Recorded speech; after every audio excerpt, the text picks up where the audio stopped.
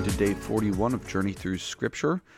Today we're going to be looking at Exodus chapter 6, verse 13 through the end of chapter 8, and then Matthew 26, 47 through 68. Okay, so the final part of Exodus 6 gives Moses and Aaron's genealogy. So we're familiar with the tribal breakdown of the sons of Israel, the sons of Jacob: Reuben, Simeon, Levi, Judah, Dan, Naphtali, Gad, Asher, Issachar, Zebulun, Benjamin, and then Joseph, split into the half-tribes of Ephraim and Manasseh. So those are the tribes. Under tribes in the Israelite social order are clans. So each of those houses have clans in them. And here we're given some of the clans of Reuben, some of the clans of Simeon, but then Levi we see broken down into the clans there. So Levi is a tribe, and within Levi there are the clans of Gershon, Kohath, and Merari. Gershon is not to be confused with Moses' son Gershom with an M. And here we see that Moses and Aaron come from the Levitical clan of Kohath. Also here we see for the first time Aaron's sons, who are going to become important in the storyline because Aaron is the one to whom the priesthood will be entrusted, and his sons are Nadav, Avihu, Eleazar, and Ithamar. Okay, so those are names that we will encounter again. All right, chapter 7. Here we have Moses and Aaron really starting to go before Pharaoh, and the plagues begin to unfold. And God tells Moses this scenario that I already mentioned briefly yesterday, where the order that God kind of sets things up in is, he says, "I've made you like God to Pharaoh, and your brother Aaron will be your prophet. He will be your mouthpiece. And you're going to command Pharaoh to let my people go into the wilderness to worship me. But I'm going to harden Pharaoh's heart. And he is not, in fact, going to let the people go. And I am going to multiply my signs and my wonders in the land of Egypt." So the idea of the Pharaoh not listening is kind of baked into the cake. Moses is told to expect this. This is what's going to happen. And so here we have this big set of ideas, right, where the objective is to bring my people out of Egypt, to deliver them from slavery, yes, and to fulfill my covenant with Abraham, Isaac, and Jacob.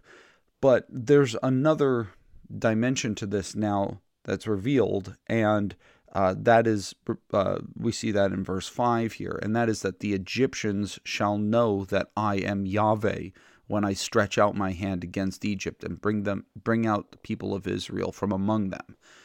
And we shouldn't forget that aspect of the Exodus, this idea that God is going to demonstrate who he is by subduing the most powerful nation in the world. And that is going to unfold because of the stubbornness of Pharaoh's heart, and because of his unwillingness to let the Israelites go.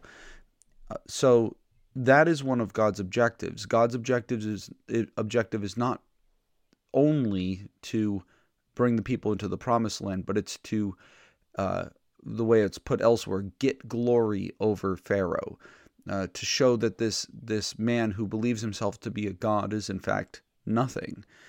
And so part of this, it's not as if the plagues are like an afterthought, a plan B, but they are part of God executing judgment on the idols of Egypt and their idolatrous worship. There is, in a sense, a missional aspect of the Exodus that's going to happen, the idea of making known who God is to the nations. it can be viewed as somewhat of a rebuke of what Pharaoh said when Moses first went before him, right? Who is Yahweh? I do not know Yahweh, and I will not let the people go. Why should I listen to your God? And this is an answer to that. Now, the hardening of Pharaoh's heart does play a role in this. And, of course, the thing that kind of sticks to us is, well, how is this fair that God is making Pharaoh recalcitrant, and he's making him resistant to Moses and what Aaron are saying? And I think that we have to be a little bit careful here, because it's not as if Pharaoh is just this blank slate, just this morally innocent guy who would otherwise be completely on board with God's plan mediated to him through Moses and Aaron. No, this is a man who has enslaved an entire ethnic group within his country. This is a man who is part of a dynasty that has taken place in infanticide, in attempting to curb the population of his slaves. This is a regime that we don't know how long this policy went on for, but that killed infants in order to what? In order to make sure that their slaves were still subdued. This is a man who believes he is an incarnation of the god Horus on earth, and that no one can challenge him. This is not a morally neutral guy. And the question of the hardening of his heart, it kind of goes back and forth, right? Because it doesn't always say it the same way. Sometimes God hardens Pharaoh's heart. Sometimes Pharaoh hardens his own heart. Sometimes Pharaoh's heart is hardened, and it's not clear, who or what did it. But what we do see is God using this whole situation, this whole scenario, in order to make his name known in a way in which it has not been known previously throughout human history, to do something striking, to do something new. And indeed, the Exodus will be the great saving work of God in the Old Testament. In terms of the fairness to Pharaoh regarding the hardening of his heart, I kind of leave that to God.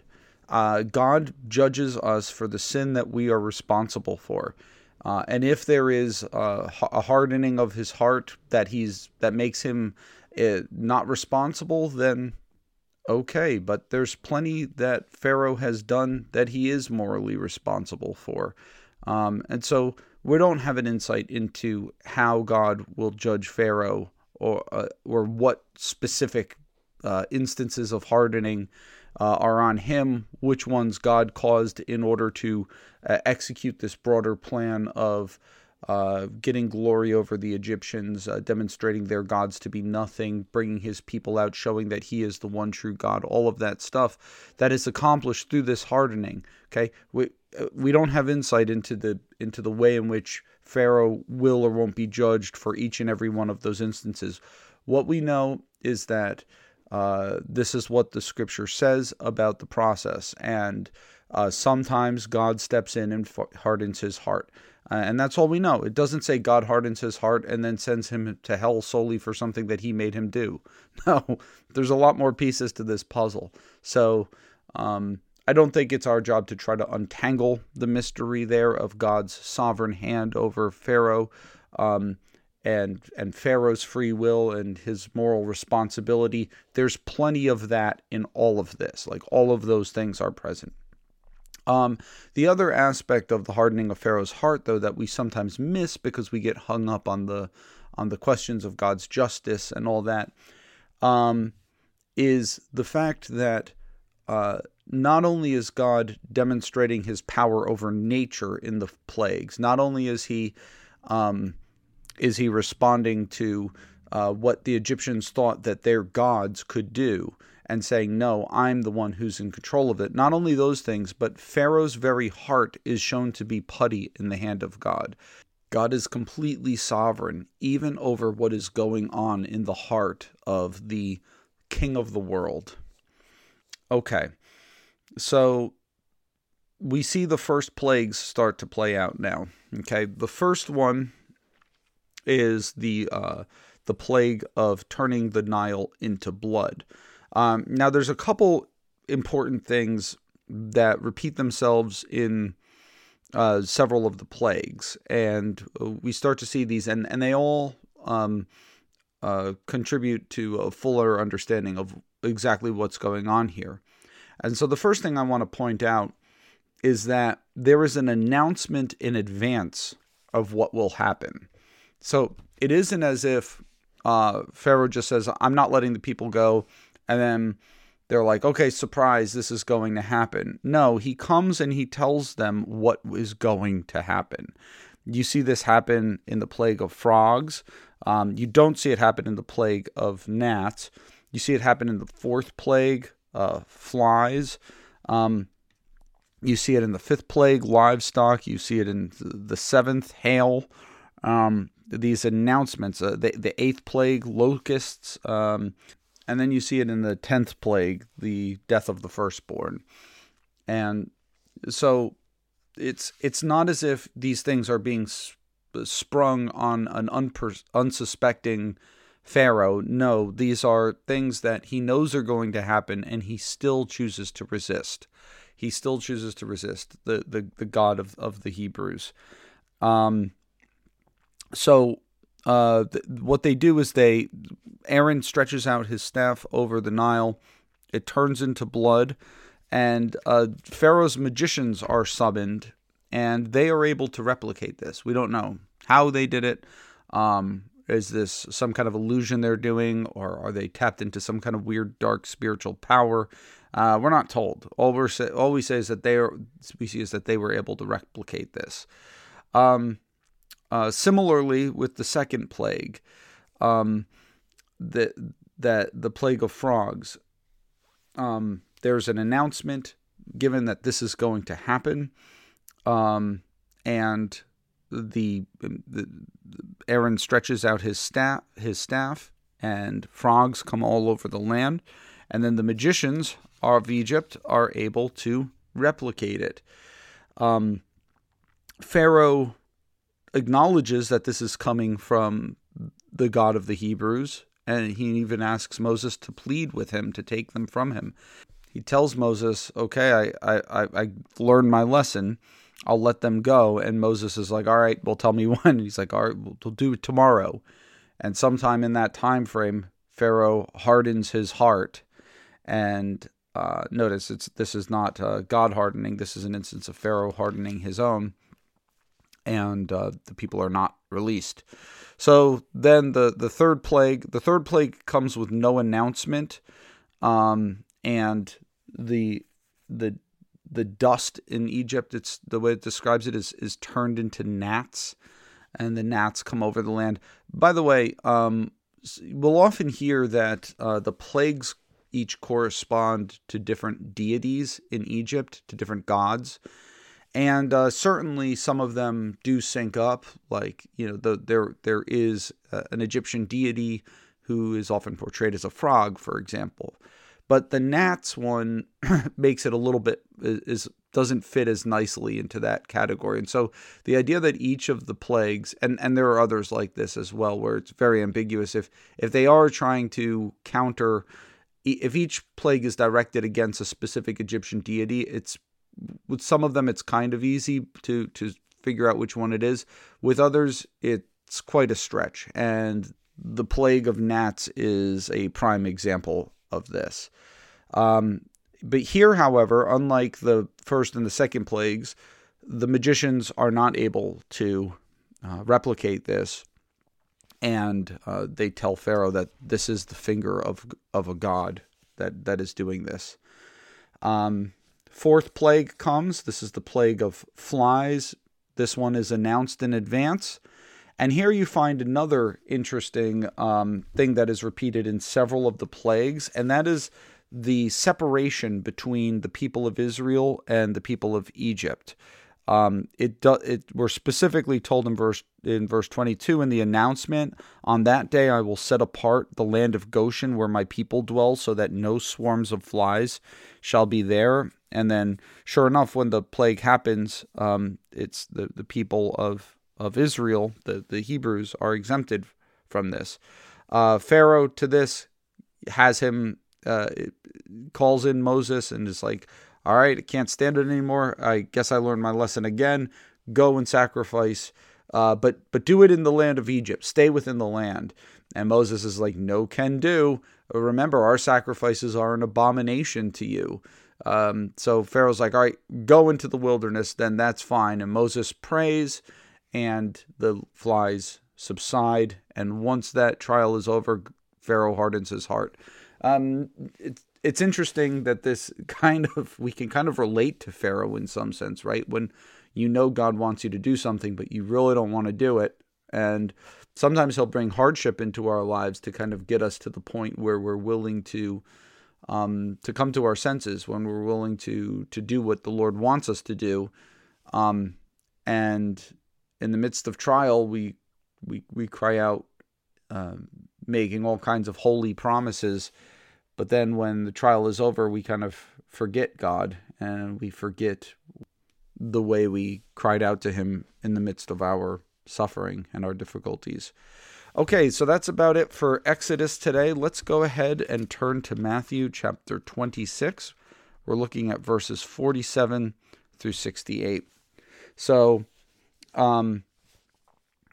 Jesus has just prayed in the Garden of Gethsemane and seems to have full awareness of what's going to happen to him, has asked the Father to take this cup from him. Nevertheless, he says, not my will, but yours be done, which should be the attitude of all our prayers.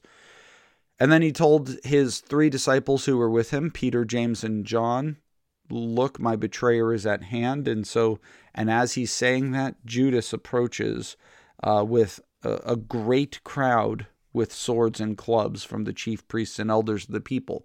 Notice Jesus is being arrested not by the Roman authorities, but by the Jewish authorities, who are going to try to bring him in and find a charge to lay against him.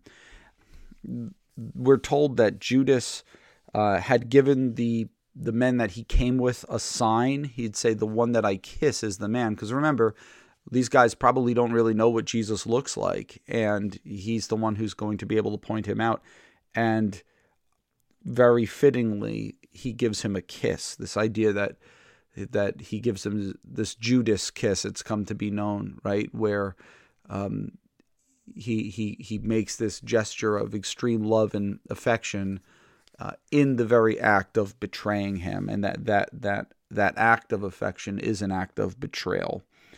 And Jesus' response to him, I just think is extraordinary. Friend, do what you came to do. Jesus still calls him friend. And so they seize him, and one of those who are with Jesus, it tells us, whips out a sword and strikes the servant of the high priest and cuts off his ear. Several of the Gospels elaborate on this. One of them names the servant of the high priest. Matthew just tells us that happened and that Jesus rebuked him. Put your sword back into its place, for all who take the sword will perish by the sword. The one who does this, by the way, is Peter. We learn elsewhere. Do you not think that I do you think that I cannot appeal to my Father, and he will at once send me more than 12 legions of angels? But how then should the scriptures be fulfilled that it must be so? So Jesus, fully in control of the situation, he is not going somewhere against his will. He is in complete submission to the Father's will, and he's allowing this to happen to him. In the Gospel of John, he says, no one takes my life from me. I lay it down of my own accord. And then Jesus addresses those who came out against him. Have you come out against a robber with swords and clubs to capture me? Day after day I sat in the temple teaching, and you did not seize me. But all this has taken place, that the scriptures of the prophets might be fulfilled. And then the disciples left him and fled. Something that we saw yesterday was part of the reference to that Jesus made to Zechariah. Notice here that twice Jesus expresses this concern that the scriptures will be fulfilled. Here we have it on the lips of Jesus because Matthew has told us time and time again things that fulfilled the scriptures that happened in the life of Jesus. And we've looked into what that means. This obviously reinforces the high view that Jesus has of the Hebrew scriptures, that these are things that will come to pass. These are things that will be fulfilled, right? These aren't just people speculating about God. There is a forward-moving direction that the scriptures have, this idea that the hand of God is making things unfold according to his plan that is revealed in the sacred writings. So Jesus is fully committed to that view, to the extent in which that's what he gives as his reason for submission here, that the word of God would be fulfilled. So it's just interesting how Jesus' speech here ties into the way in which Matthew has been speaking all along. Now Jesus is before Caiaphas, the high priest. Now, let me just say a little bit about what's going on here. We know that their goal is to put Jesus to death, to have him put to death. And certainly there are instances of Jewish people in this time meting out mob violence against people. The attempts had been made on Jesus's life already at this point. We see it with the stoning of Stephen. We see it with violence against the Apostle Paul. Those examples are all from the book of Acts. And so certainly that was a possibility. But that might not be the way to go for them, because they've got crowds and crowds of people who apparently adore Jesus. And are they going to be the ones that they stir up to stone him or to throw him off a cliff or something? No, what they want is for the Roman authorities to condemn Jesus. And the Roman authorities are not going to condemn Jesus because he was violating their traditions regarding the Sabbath or violating their traditions regarding cleanliness or anything like that. No, what they need is something that Rome will consider a capital crime. So interestingly, the Jewish establishment wants Jesus dead for religious reasons, but they need to find at least a quasi-political reason to have him crucified by the Romans. So that's why they're leading him before the high priest first. They've got to figure out, okay, we've got him now. How are we going to get Pontius Pilate to see this thing through? How are we going to convince him to put this man to death? And as he's before the high priest, Peter, we're told, is following.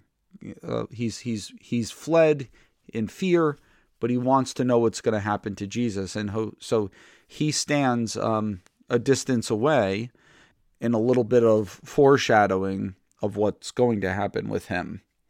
But the chief priests are seeking, notice, false testimony against Jesus that they might put him to death. So they're seeking to break one of the primary commandments of God, one of the 10 commandments of God. They're looking for false testimony.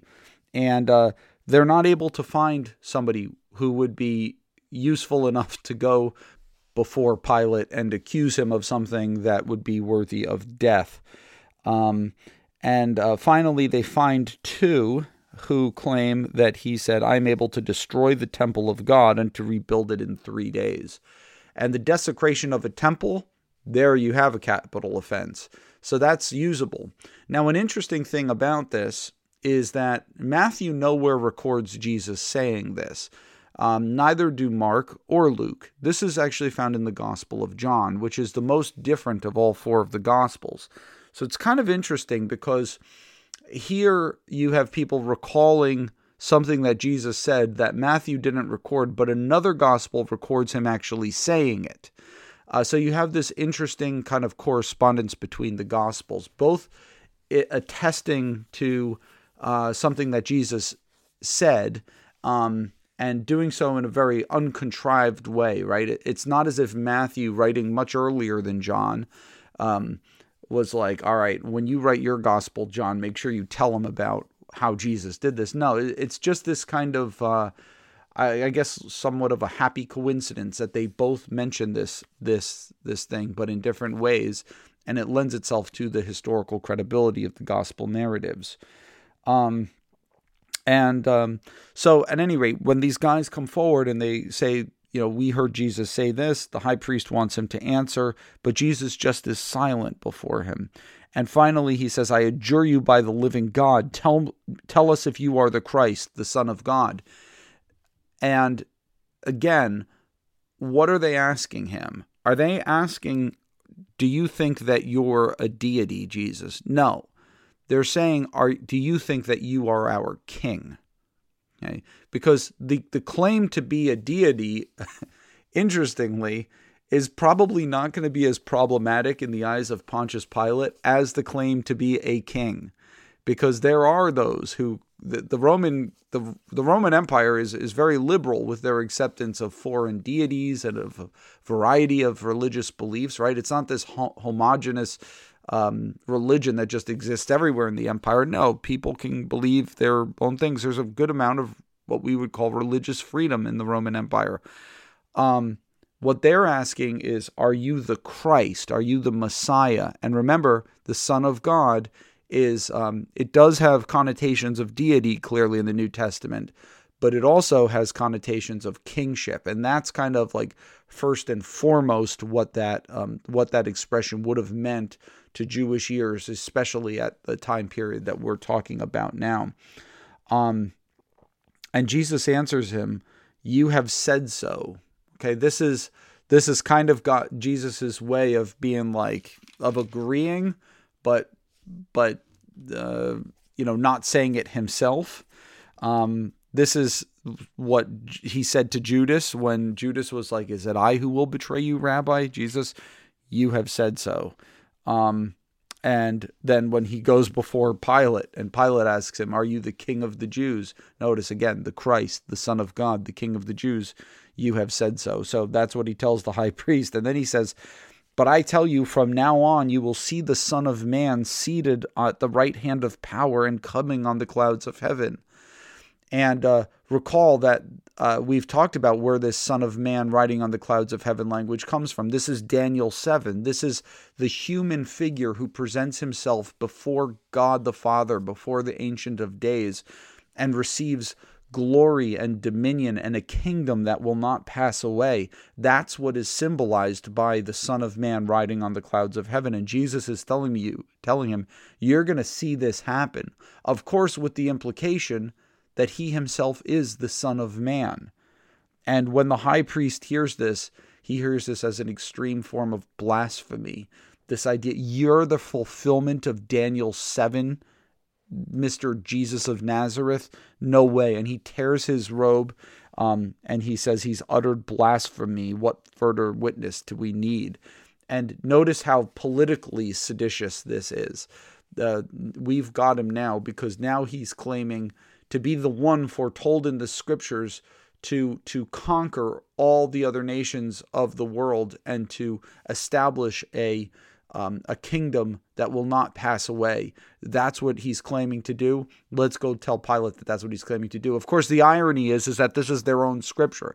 This is something they should be looking forward to. This is something that they should want. But now here it is, and it's a way in which they're not able to maintain their grasp on power, and suddenly they're against what they've built their life around, this hope that they've built their life around. And so he asks everybody, what is your judgment? You've heard what he said. And they answered, he deserves death.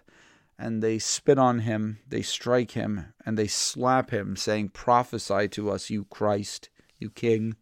Who is it that struck you? And Jesus is led away. Tomorrow we'll look at the denial of Peter, but for now, that's it. So thank you for joining me, and as always, it's a pleasure to open up the scriptures with you. Keep reading, and until tomorrow, take care, and God bless you. Bye-bye.